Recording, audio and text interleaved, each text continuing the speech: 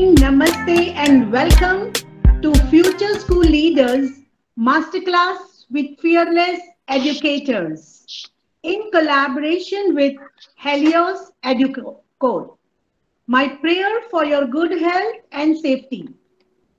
Today, we are going to develop our understanding about developmental delays in primary classrooms. uh, why some children are not able to move ahead along with their developmental characteristics. Myself, Rekha Shah, moderator of today's sessions, and with 30 years of experience in the field of education, I have presented number of papers in conferences and have conducted workshops and seminars for educators, parents, and students. I'm a passionate educator for innovations in education. And I strongly believe that 21st century illiteracy won't be where we are not able to read and write, but 21st century illiteracy will be where we are not able to learn, relearn, and unlearn. So I am very happy that today, with all my experienced educators, again we are learning, relearning, and unlearning. With this, I'm very happy to introduce our today's speaker, Miss Madhvi. Madhvi is the founder of Ananya Child Development Center. She has over 20 years of experience in working with children with various special needs. She especially loves working with the children who needs help in attention and concentration, auditory processing, life skills, and social skills. Madhvi consults with schools in around Hyderabad, and she also consults with NCERT in Delhi, developing guidelines in teach training manuals in including children with special needs in primary schools. She is also an active member of the core committee working in RPWD Act for the states of Telangana and Andhra Pradesh. To talk about her qualifications, she has done her early intervention professions, and she is also a certified peers by Samuel Mine Institute USA, a social skills intervention program for children who have difficulty in their peer interactions and making friendship. Ananya's Child Development Center is a multidisciplinary pediatric rehabilitation center for children with special needs like autism, global developmental delay, learning difficulties, ADHD, attention deficit and hyperactive disorder, and auditory processing disorder. I really look forward to hear from Madhvi. So audience, put your hands together and let's welcome Miss Madhvi. Thank you so much for the opportunity. I would love to share whatever little I know about developmental delays today. My topic is understanding developmental delays in the primary classroom. When Deepankar approached me for the talk, I chose this because a lot of educators in the primary education sector, in the primary school, in primary schools, they don't understand developmental delays clearly, and they don't know what to look for in a child when they have a child with developmental delays in the classroom. So my presentation today actually revolves around some of the basics of, you know, uh, developmental delays in the primary classroom. The first delay that you see in a classroom, in a primary classroom, even before this, the first slide talks about the letters and the alphabet, but even before the letters and the alphabet, in the pre-primary, I would like to go to the pre-primary, that is below about 2.5 till about 4 years, before the child actually reads and writes. The children usually have social difficulties. The first sign that you spot in a primary classroom is they are not mixing with other children. They are aloof. They are going to one corner and they're sitting in a corner and playing with the toys alone. Audience, are you able to hear? Please write in the chat box. The second challenge that the difficulty that you find children having in the primary classroom is that they also do not respond to name call. When the teacher is calling their name, they sometimes do not respond to name call. And the third thing that you can see is they are not giving the eye contact. Nowadays, these are some of the most common developmental delays that you find in the pre-primary sections. And along with that, there could be other behaviors like they could be pushing. Sometimes they might be even biting other children because they might have sensory issues. They will be probably pushing, uh, hurting other children in the classroom. They don't like a loud any activity that has any loud sounds during, like maybe the music session or the dance session. They may not want to play. They may not like messy play activities. It could be wet on wet painting, it could be finger painting, it could be painting in the water, playing in the water, it could be playing in the sand or mud. They would like to stay away. You can also see that some children in the pre-primary classroom, they also do not like to play in the open play area, outdoor play area. Like they don't like to go on the slides, and they're scared of going on the swings, and they're scared of playing on any doing any physical activity with other children, like running and chasing. They would like to be left alone. The teachers definitely will notice that there are one or two children in each classroom who have either all of these challenges or some of these challenges in the pre-primary classroom. And a lot of times, parents and even sometimes teachers, even though they find it extremely hard to support these children with all these difficulties that they are facing, somehow the child is managing in the pre-primary section and is going to the primary section about 5 years of age or so, say maybe UKG or something like that. Once they go there also, when the letters of the alphabet are introduced or when the phonic sounds are introduced in the classroom, the child is still struggling with following the phonic sounds or understanding the letters of the alphabet or correlating the sound to the letter. These are the challenges that they might face because of various other underlying sensory difficulties that they have. Another type of difficulty that they might find is the child is not able to understand the number concept. That he does, they might learn the numbers 1 to 100, or even some of the younger children who come to our clinics, they can say numbers 1 to 1,000 also. They sometimes some of them are even good at just like writing 1 to 1,000, but they don't understand the basic number concept. That is, they don't understand if the teacher asks them, give me two toys, give me three marbles. If the teacher asks, the child may not be even able to understand the simple question and give the teacher the three toys or the three marbles that the teacher is asking for. So there is a basic understanding difficulty. So the teachers have to differentiate that rote learning of numbers, rote learning of alphabets, rote learning of spelling doesn't tantamount to learning. Learning is a completely, for me, in the primary classroom, even if the child is not able to learn till 100, even if the child is able to only do till 10, the concept is more important than how many numbers the child can say or the child can read. So is the alphabet for me. So is the letter of the alphabet and the sounds. The child's comprehension of the words is more important than the spellings. A lot of times we get confused between reading is equal to understanding. Reading is not always equal to understanding, and writing spellings does not always translate to understanding. So the teachers in the primary classroom have to focus on seeing if the child is able to understand the concept and correlate the concept rather than just learning this by heart. A lot of children again who come to my clinic, they can sing a lot of rhymes, they can sing a lot of songs, they know a lot of things that they have rote learned by watching YouTube videos or by watching TV or by listening to the teachers in the classroom, but completely the understanding of that is missing.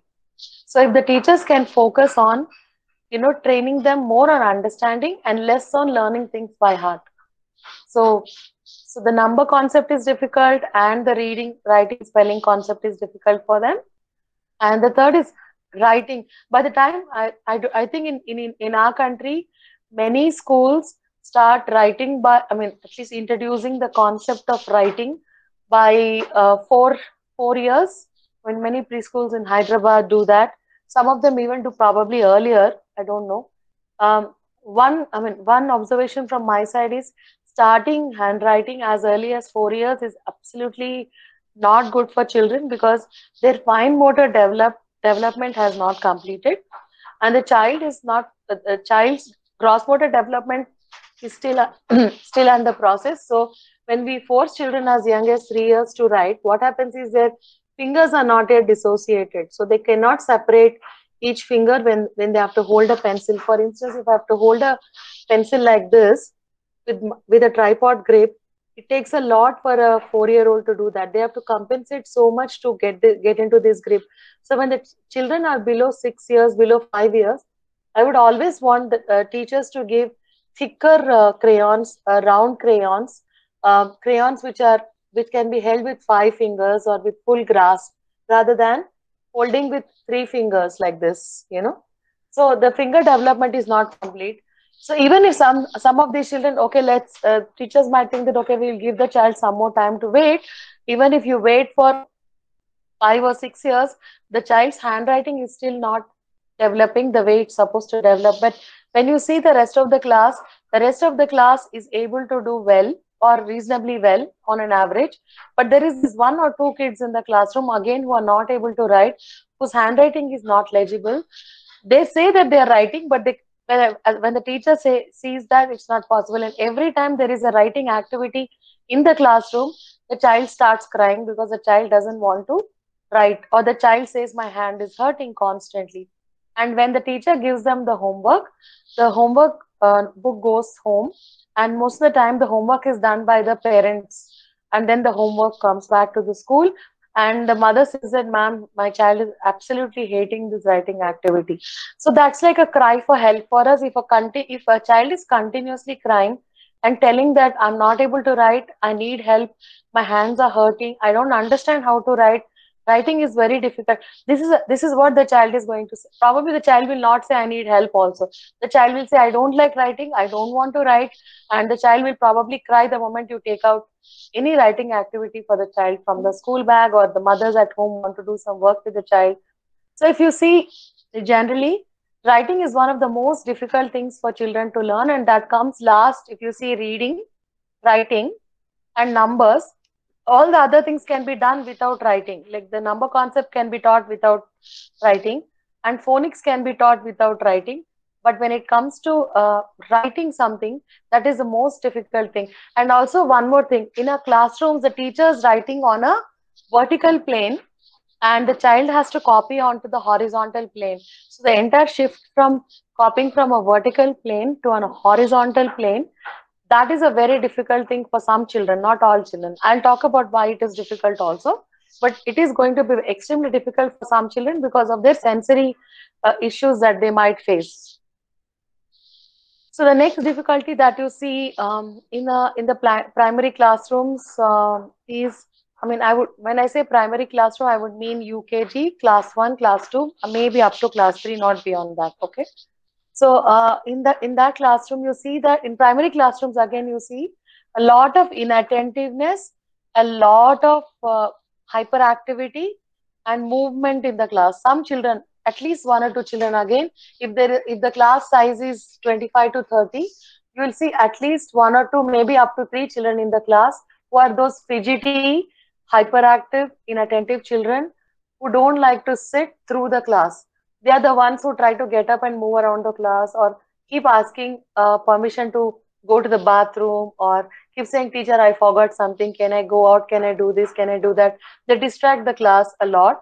And you must be wondering why these 2 or 3 kids are not able to enjoy the learning opportunities that are provided in the classroom when compared to the rest of the class. So these children also will have some kind of sensory issues, or some kind of vestibular. In our terminology, we call it vestibular difficulties. which don't allow them to sit in one place. The child has to move to understand where he is orientated in space. Okay, so they will have vestibular difficulties. That's why they have to keep getting up from their table or from their desk, and they have to keep moving around in the classroom. The next, I mean, I talked all. I already talked to you about the type of children who could have inattentiveness. The teacher is teaching a concept or a lesson, and the child is physically present but not there. I remember in my school, my teachers used to say, uh, physically present but mentally absent, not there in the classroom, but just being physically present. The child is not there in the classroom. He is not able to focus on the lesson that is being taught by the teacher. If the teacher asks the question, the child is lost. The child doesn't understand what has been taught so far in the classroom. So inattentiveness and hyperactivity are closely related, if you ask me, because again they are related to certain difficulties children in that age groups face. So that's another challenge that our children face in our classrooms. The other one that usually missed again and is the auditory processing part of it. Children who are inattentive and who are also hyperactive, or like to move, those kids who like to move a lot, they probably don't process what they hear. It's not a hearing problem, it's a processing problem. The child can hear very well. Sometimes the child can hear more than what is necessary. If you do an audiometry or an audiometer test for them, you can see that the range of their hearing is very wide. They can hear a lot more sounds than us who don't have auditory processing issues. And those extra sounds that they are hearing, they might be interfering with the important ones. So what happens when a child has an auditory processing difficulty is that the brain, the brain which is supposed to filter unnecessary sounds. For instance, right now as I'm giving a talk to you all, there's a fan going on in the room and there is some construction work going on in my neighborhood. I can hear some sounds in the background, but I know that my most important job that I need to do now is pay attention to what I'm doing here, stay focused on this presentation. Whereas if my brain doesn't filter the most important sounds, or I'm listening to I mean, I'll be attentive to listen to any instructions from the organizers saying that maybe there's a presentation not seen or some problem is there. So I have to be always attentive to some other person speaking, during this presentation. Whereas children with auditory processing difficulties, the filtering mechanism that's happening in our brains, that does not happen. For some reason, that doesn't work. There are many studies. I'm not going to get into that, but there the filtering mechanism is not happening. So all the sounds are presented to these children at the same level. So what happens is all these sounds are getting mixed up and the child is not able to process the lesson that the teacher's teaching the child. So he's able to hear the teacher's voice, he's able to hear the fan's voice, he's able to hear the voice of the children playing in the playground, or if there's a kitchen nearby, all the vessel sound, like a canteen or something, that sound. So all kinds of sounds are getting mixed up and the child is not able to listen to what is the most important sound in the classroom. Mostly is the teacher's voice in the that sound he probably won't be able to listen. When I say he, I don't mean to be gender biased. I also mean a she. I've just gotten used to saying he because I have two sons. I usually keep using he a lot more than a she. So please forgive me. So, and also in the classroom, you can see a lot of sensory challenges that children face. We all know that we all learn and know about the five senses: the sense of smell, the sense of touch, the sense of taste, the sense of sight, and the sense of hearing. So children could also have this sensory dysregulation or dysfunction or disintegration or disorganization that can happen in children is when all these senses, they don't work together hand in hand. It creates a lot of problem. For instance, if a child with auditory processing problems, his auditory sense may be working a lot more than other senses. So he's able to hear to so many sounds. When a child has extreme problems with taste, he or she may only have a certain types of food or certain texture of food or certain taste of food. The child is probably just eating paratha and milk whole day, or the child is just eating extremely mashed food. The mother is sending everyday mashed food for the child in the box, and he's not able to enjoy the lunch provided at school, and he won't be able to share the lunch with other friends of his. And children also could have a lot of extreme sensitivity to touch.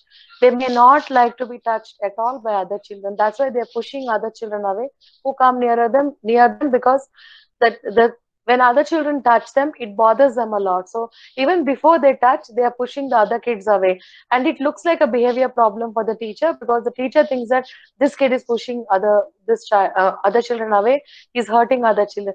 But the problem with this child is facing is he doesn't like to be touched, and if other children are coming closer, he thinks that they might touch me, so he's going to push the child away. Okay, so like that, sensory problems can contribute heavily to behavior problems also. So we as teachers have to probably pay a little more attention to see, is this a sensory problem or is this a behavior problem, so that we can make accommodations in the classrooms to make sure that these children can stay and learn in our classrooms.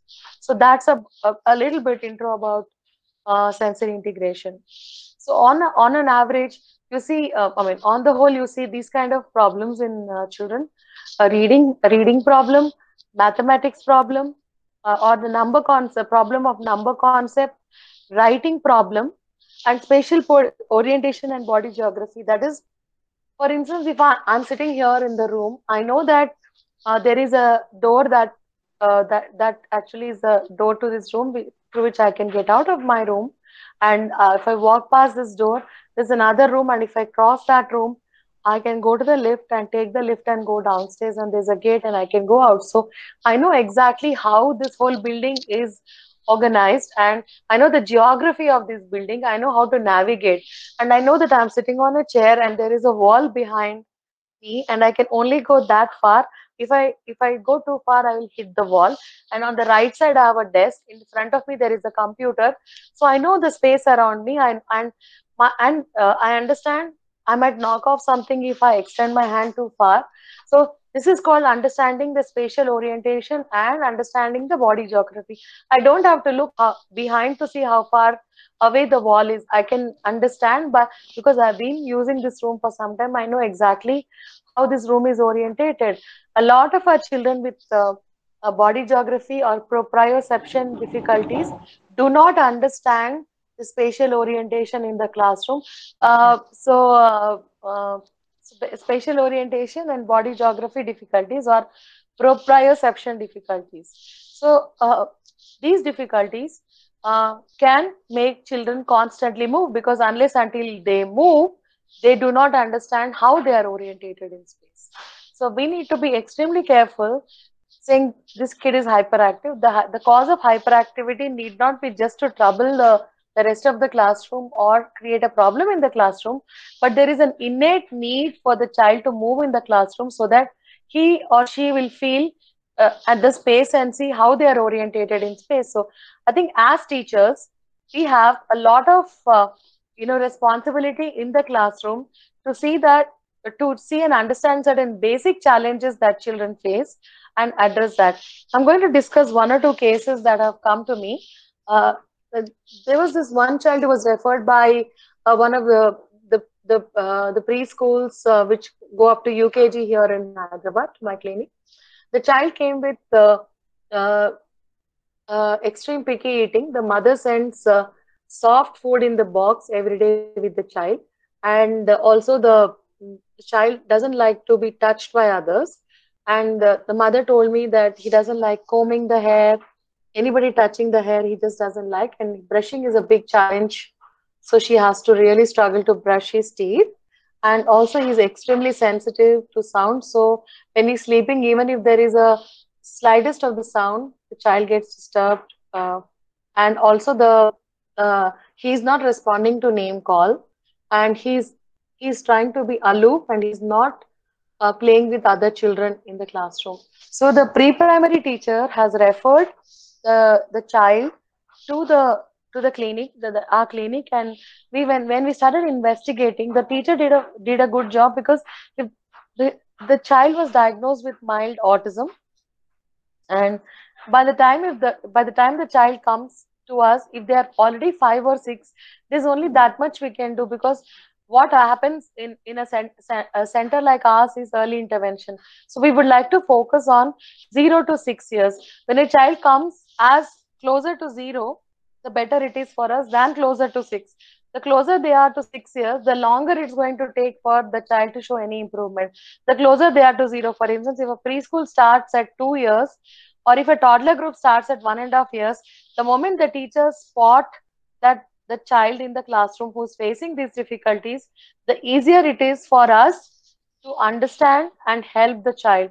A lot of times, children come to us late for various reasons, because one could be the teacher probably wants to give some more time for the child to integrate, or even after the teacher is telling the parent might also want to give some more time. So imagine if the teacher is giving the child 3 to 6 months to improve, and the parent is giving another 3 to 6 months to improve.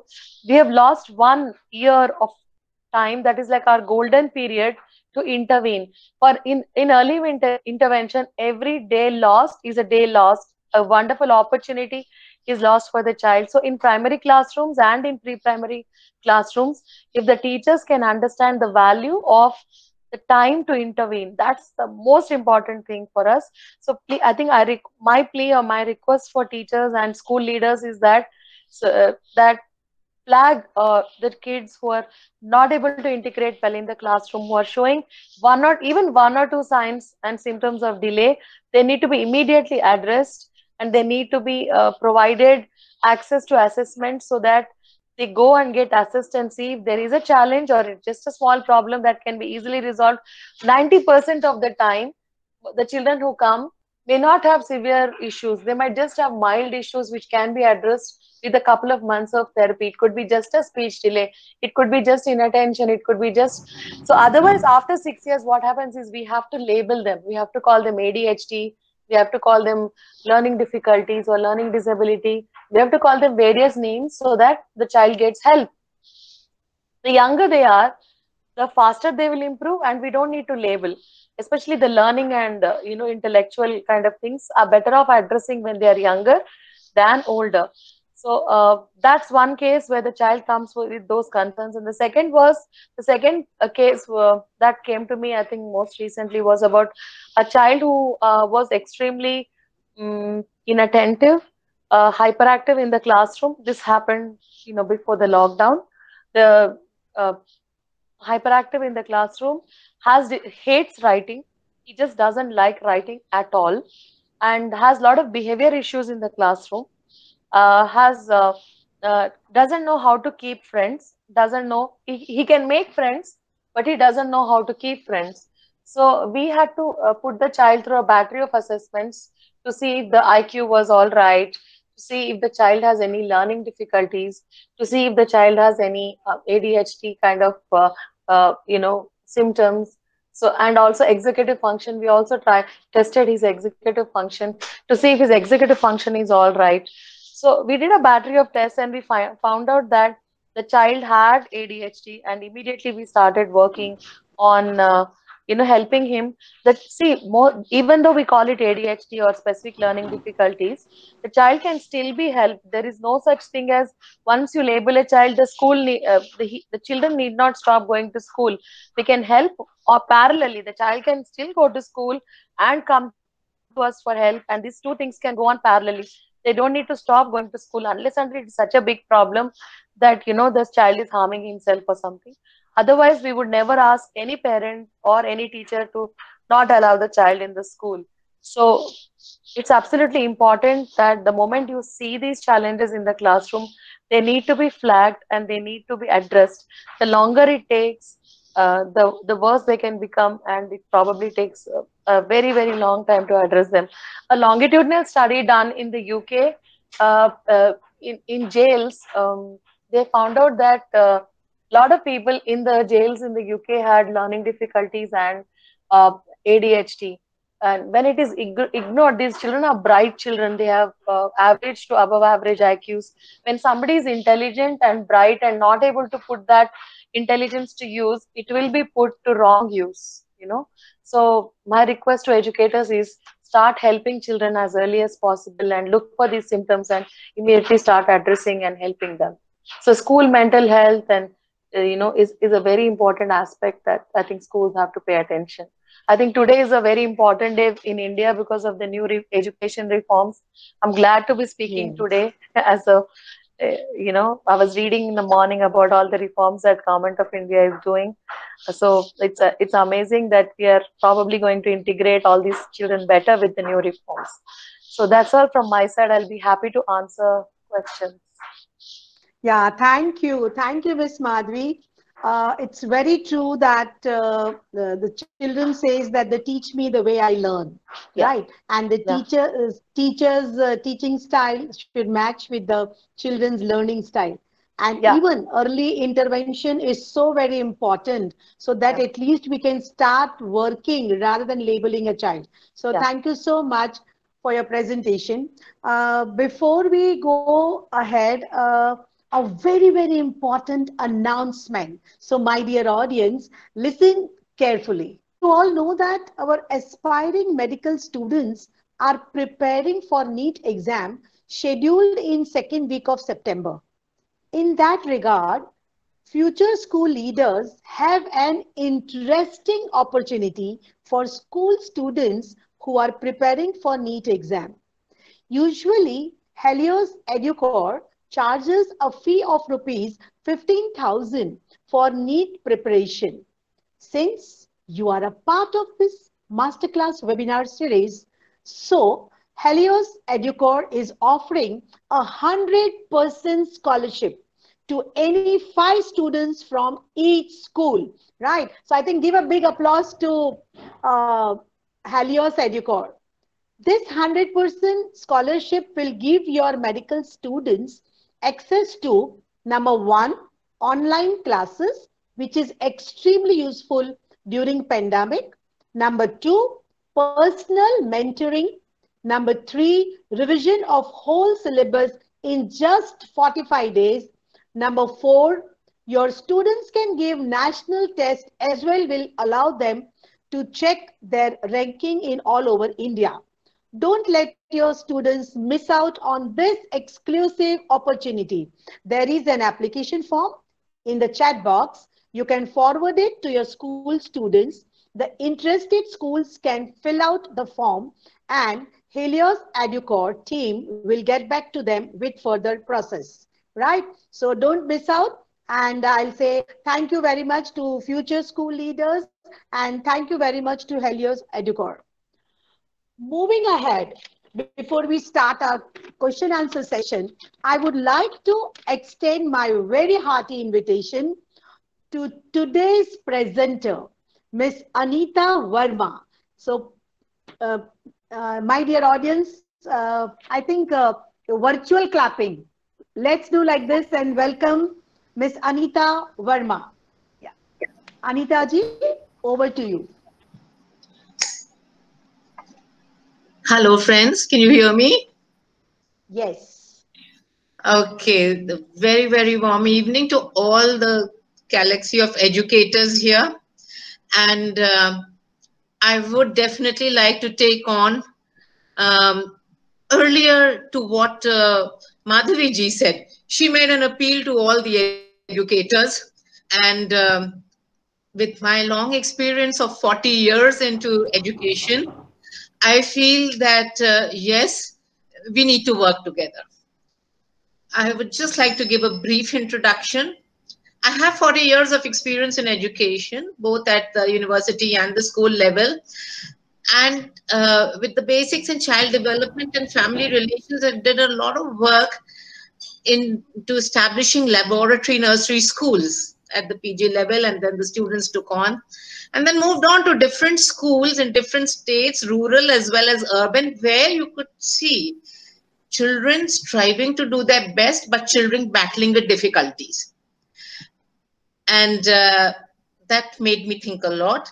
And then so as a counselor, I went on into guidance and counseling, finding out that what is it that is pulling them back. And these could be a multitude of reasons.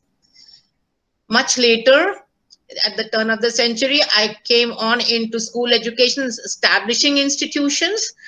And while establishing institutions, you go into the entire rigmarole of curriculum transaction, curriculum setting, modifying it, because you want every child to move forward. You do not want even a single child to be left behind. And therefore, I would say that each child is very, very special. The question that I am asked to elaborate is, how do you spot developmental delays in the classroom? And it is like, it's a big universe. How do you find it out? How do you pin out the labels? Now, this leads to several other questions. How does development take place? How do we know that a child is lagging behind? When was it delayed? How do we recognize it? And there could be also a whole lot of reasons for it. Genetics could be one, difficulty during birth could be another one. Sometimes childhood delays, childhood illnesses cause problems. But we are focusing especially on developmental delays. And only to just make it, Madhavi ji has given us beautiful examples. And I'm going to use these examples for enhancing whatever I have to say. So what I have done is I have taken these issues in developmental delay and tried to classify them into 4 major areas. Communication, that's language, speech development. Motor performance is, of course, your larger muscles and finer muscles. She talked about jumping, playing, etc. She talked a lot about holding a crayon with 5 fingers and not with 3 fingers, and so many other things. So motor performance. Then we talk of the all important socio-emotional factors, because we are a social being, and everything that happens is connected. So how is our behavior? And at this point, I would just say that, some amount of behavior is acceptable to everyone. A bit of temper tantrums, a bit of angry outbursts, all this is acceptable. A naughty child is also found to be very cute. But when this behavior persists and when it becomes a prevailing pattern, that is the time when the alarm bells has to start ringing. And finally, the 4th area that I would wish to focus on is the cognitive, which has got to do everything with thinking, reasoning, remembering, memory, or solving your maths issues, etc. So, so with these 4 categories, I mean, this is what we need to remember is that developmental lag in any one area would lead to a deficiency if not addressed. So the sooner we address it, the sooner we give intervention, the better it is. I'll straight away come to the communication and language speech milestones, the developmental task. Now, our physiological development is such that we are able to perform certain tasks. And I've just made a very simple graph over here. What a child is able to do at 3 years, 4 years, and 5 years. And as an educator, we do not recommend children coming to school before that age, because till 2 years, and the child is not even aware of what is going on, socially around. So that is, the home is the best place. So let's say that when the child comes to 3, is able to talk in short sentences, and then this gradually goes on, tells a story, and by the time he's ready to move out of preschool, there can be a lot of other questions. He can elaborate on the story. Similarly, recalling rhymes, and then talking of past, kal. Now, kal is a very big term for the child, because whether the kal is today or tomorrow or day after, that is a time concept which the child learns. Similarly, giving their names, etc. These are the things. Now, what are the common symptoms that the child shows? Not speaking, stuttering, basically difficulties in articulation. pronouncing one sound or more sound, incorrect pronunciation of vowels, etc., not saying the words the right way, substituting a sound for another, deleting sounds, adding sounds. Many sounds, it is very normal because that's a part of our growth. For example, in the fur and the th sound, I want a fish, and the child will say, I want a fish. All those things are normal, but if it persists beyond a certain stage, so developmentally, we need to know where our child is, and anytime we spot that there is a problem or there is a delay, it needs to be addressed. Now, this developmental delay, I want to emphasize, is a bit different from that reading difficulty that was addressed to in the earlier session, because sometimes when we this dyslexia or learning disability is a very big word, and in education labels are attached which we do not want, so that is little different. Now, when you are having these problems of dyslexia where the child has got a poor grasp of phonics, the letter reversals are there, limited vocabulary, halted writing, developmental delay could be a part of it, but not necessarily always. As has been already pointed out, this is also a processing disorder of the mind. So it could be due to some other reasons also, hearing loss, it could be autism, it could be so many things. So that is why for a normal teacher in a normal classroom with standard children, it is important to be aware of where the child is, what is the vocabulary of the child, how much he speaks, etc. Too much use of gestures and nods shows that the child does not want to use or is not able to use the language and is therefore resorting to communication by other modes. Moving on to the motor development. Next slide, please. The basic ways in which we can identify delays is by the strength, by coordination, mainly by these. And a child is able to do certain things when the child comes to the preschool, is able to walk and run or manage the staircase himself one step at a time. These skills go on increasing, as I have again shown in the graph over there, which is a self-explanatory one, that you can jump, you can hop on one foot, gallop, skip, skipping between. And if you go back, then when we ask, okay, take one step, skip another one, whatever we do that, when we do these kind of activities, hopping activities, jumping activities, etc., it is mainly to find out or to help children find happiness through their motor performance. So the strength is important. Coordination is where many children face issues. Working with small things, holding a pencil is a problem for them. Grasping the crayon, brushing your teeth, tying shoelaces, buttoning, etc.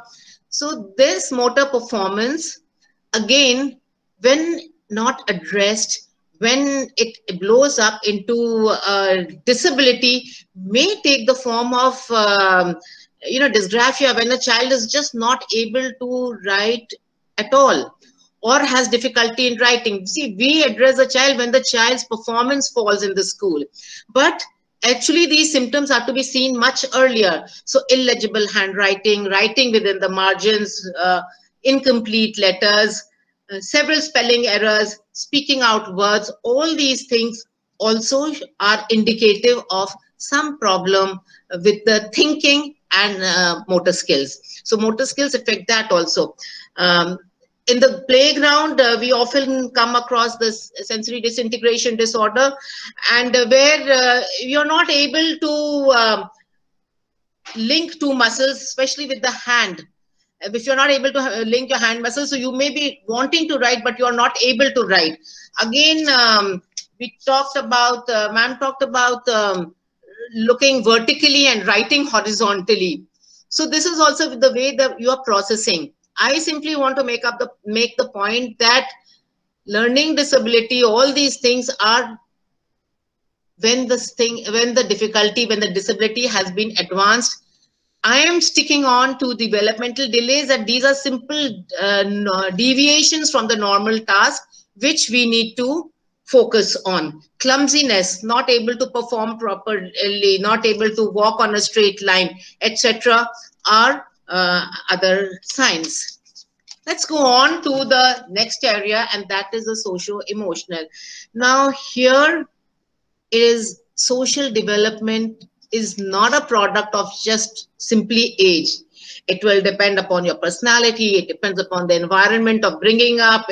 So many times there is an impoverished family background. I'm not talking of impoverishment in financial, but maybe models of speech are not there. Then the child is neglected, and so that will affect. But the child typically till 2 years plays on his own, and then the parallel play comes when you are aware of what the other child is doing, and that happens in and 3 years. So you would see in the nursery the child is playing, another child is playing on its own, but they start paying attention to others gradually as they go older, and later are able to express. They are able to express. They are able to say whether they are happy or sad or whatever the emotion is in the moment. So this is a social emotion. I'm going to run the slide little faster. Can we go on to the next one? So these socio-emotional problems in the middle years would be diagnosed by how will be spotted by difficulty in making friends, too much of absorption with yourself, short attention span, be able to focus only on yourself, distant expressions. She talked about that the child is present but not there. Minds might be brilliant. Again, that is where you need to understand that everything is not related to delays. It could be some other reasons. When we come on to the intellectual development or the cognitive development, here the problems are in learning, remembering, focusing on something, etc. Inattention to details or too much attention given to one particular aspect only. Differences between the left and right. 25 would be written as 52. Spellings, a division sign and a minus sign would be mistaken. So these are the kind of things that are indicative of how the cognitive functioning is happening, processing in the maths, thinking in one direction only, etc. Can we move on? I have just here put down these things that these are what that when the these are the learnings that happen in the classroom, and anything that does not happen could be related to a delay in their development program. Last final word I would like to say that as we move older, the puberty or adolescence sets up at a particular age, and children who showed delayed onset of puberty may respond in all these things because the physical development might spill on into the social emotional. You might not have be able to manage your feelings, etc. So a development goes into all areas. We could just study it by spotting out these few areas. And thank you for a patient listening. As I said, that the challenge was to fit a vast topic into the small point, but I think this is just the tip of the iceberg. You would have got an idea that all you need to do is be very observant, and the moment you find something, please address it. Thank you all. Thank you. Thank you so much, Anita ji. It was really, really lovely to hear that what are the developmental characteristics and how as an educator we have to move. So now we are starting with the question answer session with Ms. Madhvi.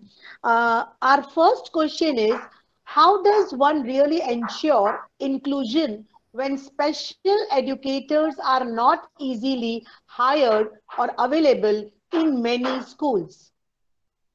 Well, in India, that's definitely a challenge that we all face in schools. There's no doubt about it.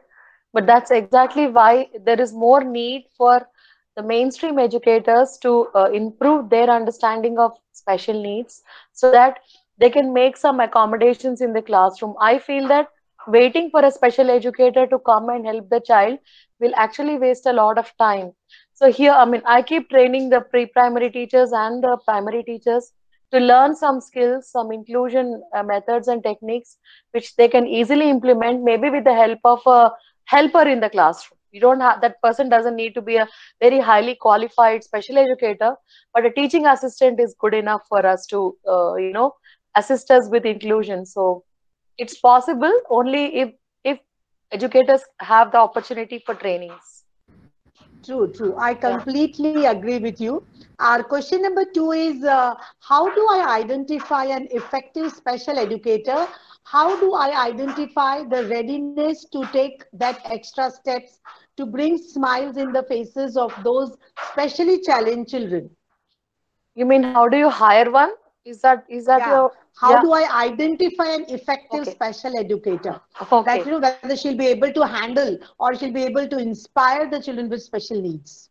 I think the first and foremost quality that I look for is somebody who can play with children and who can have fun with children. I think that's the Yeah. first step for any person who has to be with children. I think that's the first thing I look at. I ask them to, just play with the children. I want to see you having fun with the children. I think if the educator is able to connect with the child at that level and have fun with the child, I think that's the best qualification that they can have. Then the rest will figure out itself on its own. I don't think we need, Yeah, it's not true, rocket true, very science. true. Yeah. Yeah. Yeah, yeah. Thank you so much. The next question is it not common in the present day children? You mean special needs? Yes, they are. Yeah, yeah, They yeah, are, yeah, yeah. yeah, they The are ratio very, is very increasing. common with the Hmm. way we are changing our lifestyles, with the number Yeah, of children getting addicted to screens from the time they are born. And even yeah, as young as 3 month, 4 month old children are given iPads to watch whole day. Yeah, it is bound to yeah, increase. It is already yeah. increased, in fact. Hmm. Thank you. Question number four is how to make parents accept their child's developmental delay? I feel that uh, this information, I mean, information is power. A lot of parents don't have access to correct information. And also in India, for a parent accepting that the child has special needs or developmental delays is a big taboo. It's a stigma in the society that my child is not able to speak, my child is not able to write. In my whole family, in mere khandan mein aise kabhi hua hi nahi, they say. True, No, true. that nobody is able. Yeah, So that's the yeah. stigma that we need to overcome. I think acceptance comes with information. I think more parent trainings, more awareness, and to tell them that developmental delays are very common. Up to 10% children all over the world. I mean, I have some statistics. Up to 10% children are developmentally delayed, and there's no shame. It's not caused by the parents or by the teachers. The child is delayed and the child needs help. It's as simple as that. Like if I can't see, I go to the doctor and get a pair of spectacles so that I can read. It's as simple as that. If a child is not able to read, get help. That's all we need to do. You know. Yeah, Yeah. very true, very true. I do agree that, but what happen is usually parents take little long time to accept it, you know. Mm. I Yes. think the sooner they accept, the quicker will Better. we start, you know, working with the children. So they Yes. waste a lot of time in accepting, and then it gets delayed, you know, what you would have done it in the early years. Yeah. Those years are missed out. Yeah. They So waste thank time. you, thank you. Yeah. Yeah, yeah, they waste time. I agree. I agree. Another thing is in India, like, you know, even our parenting is like we compare a lot. Mm. Like, you know, unhealthy comparison, unhealthy competitions also, and I will say very immature parenting also. Mm-hmm. Uh, I always feel that no parents, they don't plan, okay, I'm going to be a parent. So, like, what are my responsibilities and how I'm going to bring up my child? That homework is not done enough, Done. right? Mm. Yeah, you got married, so after 2 or 3 years, like, you know, you have to produce a baby, and then जैसे दूसरे ने बड़ा किया हम भी बड़ा कर लेते हैं. I think these are many of the things which counts when we are talking with children with the special needs, right? Absolutely. Yeah. Audience, if you have any questions, still I think we can take one more question. Ms. Madhu, you're able to read from the chat box? I can just have a look at it. Would an Yeah, yeah. introduction to vocational training as an element of inclusive schooling be possible in the near future? I hope so. I've not really gone through the reforms in detail. I think every child should get access to vocational training. They don't really have to have special needs. Again, we somehow link vocational training to special needs or delays or slow children. I think all children need to learn vocational training, and having having some kind of a skill when you graduate from school is very, very good skill to have. So I think, yeah, I think government should, I'm sure with the new reforms, they might have considered this. It's a good idea. See a lot of hope from the new Yeah. policies, Mm. right? Lot of hope and a lot of broad perspectives and lot Hmm. of space for all different kinds of children. So Yes. that is really, really very exciting to look at it, Yeah. right? Yeah. Uh, okay. So thank you so much, my dear. Thank Acha, you. okay. Mm. One more question is there. How to identify the child? Got it. Gone. Gone. Uh, Yeah. how to identify the Okay. child with No. developmental delays and Yeah. first generation learner in the class. Are you Yeah. saying that the parents are not educated? Is that what you're saying? Yeah. What do you mean by Yeah. first generation learners? Okay, okay. So Mm. yeah, it's more hard then because the parents are not educated. And I used to work with Teach for India, training their fellows and training them how to include the, because Teach for India works with government schools. I used to train their fellows in inclusion. It used to be extremely hard. Parents never used to come for meetings. We couldn't talk to the parents and make them understand about the delays. They had only two categories: kids who could study, kids who could not study. If they don't study, they will be sent to work or they have to, get Exactly. a job or Yeah. something like that. It's a see, Yeah. wherever there is poverty and there is illiteracy, there is going to be bigger problems for us to deal with. Wherever there is education, slightly better economic background, there is more scope for for us to actually intervene and explain it to parents and get some help. I think this is a balance that I mean, it's in India. It's extremely hard to come to that point where these are balanced. Either there is this or there is that. We just have to deal with the educators. That's the situation given to us. So we started working with the teachers in the school. When the child is in the school, we used to do some interventions. After the child leaves the school, there is no way we could reach the child.